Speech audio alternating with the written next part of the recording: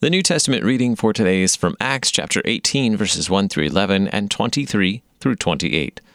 After this, Paul left Athens and went to Corinth, and he found a Jew named Aquila, a native of Pontus, recently come from Italy, where his wife Priscilla, because Claudius had commanded all Jews to leave Rome. And he went to see them, and because he was of the same trade, he stayed with them and worked, for they were tent makers by trade. And he reasoned in the synagogue every Sabbath, and tried to persuade Jews and Greeks. When Silas and Timothy arrived from Macedonia, Paul was occupied with the word, testifying to the Jews that the Christ was Jesus. And when they opposed and reviled him, he shook out his garments and said to them, "Your blood be on your own heads. I am innocent. From now on I will go to the Gentiles." And he left there and went to the house of a man named Titus Justus, a worshipper of God. His house was next door to the synagogue. Crispus, the ruler of the synagogue, believed in the Lord, together with his entire household. And many of the Corinthians, hearing Paul, believed and were baptized.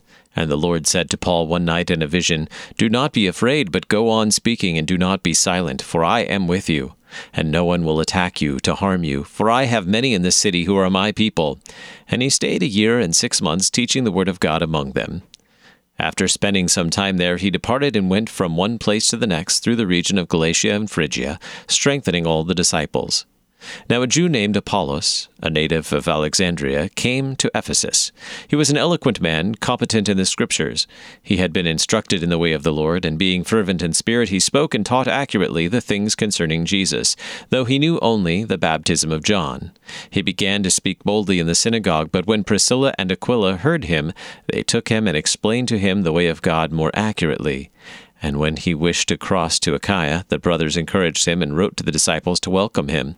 When he arrived, he greatly helped those who through grace had believed, for he powerfully refuted the Jews in public, showing by the Scriptures that the Christ was Jesus.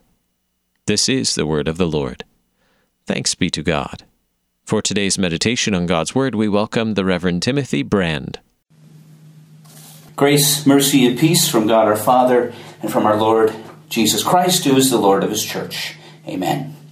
The text for this morning's homily is Acts chapter 18, verse 1 and verse 11. After this, Paul left Athens and went to Corinth, and he stayed 1 year and 6 months, teaching the word of God among them.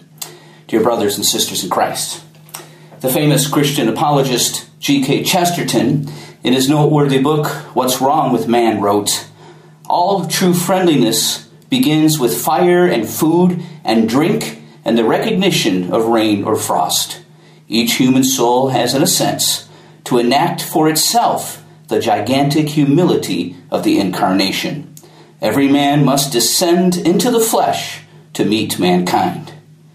That's exactly what the Apostle Paul did in Corinth. He descended into the flesh of that city.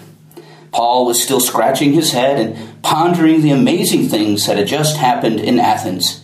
In just a few weeks, at least 4 hardcore Gentile pagans had become Christians by the power of the Holy Spirit, as Paul proclaimed God's law and God's gospel. Paul had descended into the flesh of Athens, as crazy as that was, with its plethora of gods and temples. And wow, 4 new Christians. And the church in Athens was born. And now Paul was hoping to do the very same thing in Corinth. But what a city Corinth was. Not only more temples and gods and pagans, but now decadent pagans. Rampant prostitution and licentiousness, so extreme in public that Corinth would make Bourbon Street look like Main Street. People all over the Mediterranean world knew what it was to sin like a Corinthian. How on earth was Paul supposed to reach people for Christ in that kind of environment? So Paul reverted to his SOP. He went first to the synagogue, but the Jews there opposed him. And with obvious frustration and a little bit of anger, Paul declares, "From now on I will go to the Gentiles."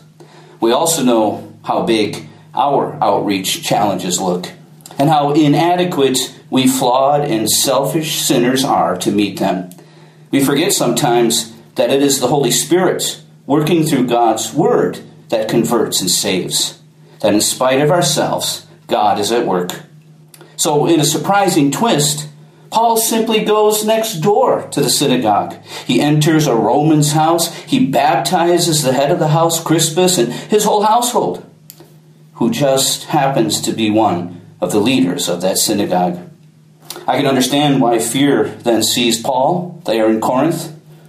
He asked the questions, what was going to happen? Is my life now in danger? Perhaps I should dial this whole Jesus is the Messiah stuff down a bit before I get into some big trouble. And as Jesus does so well, he comforts his servant Paul in a vision.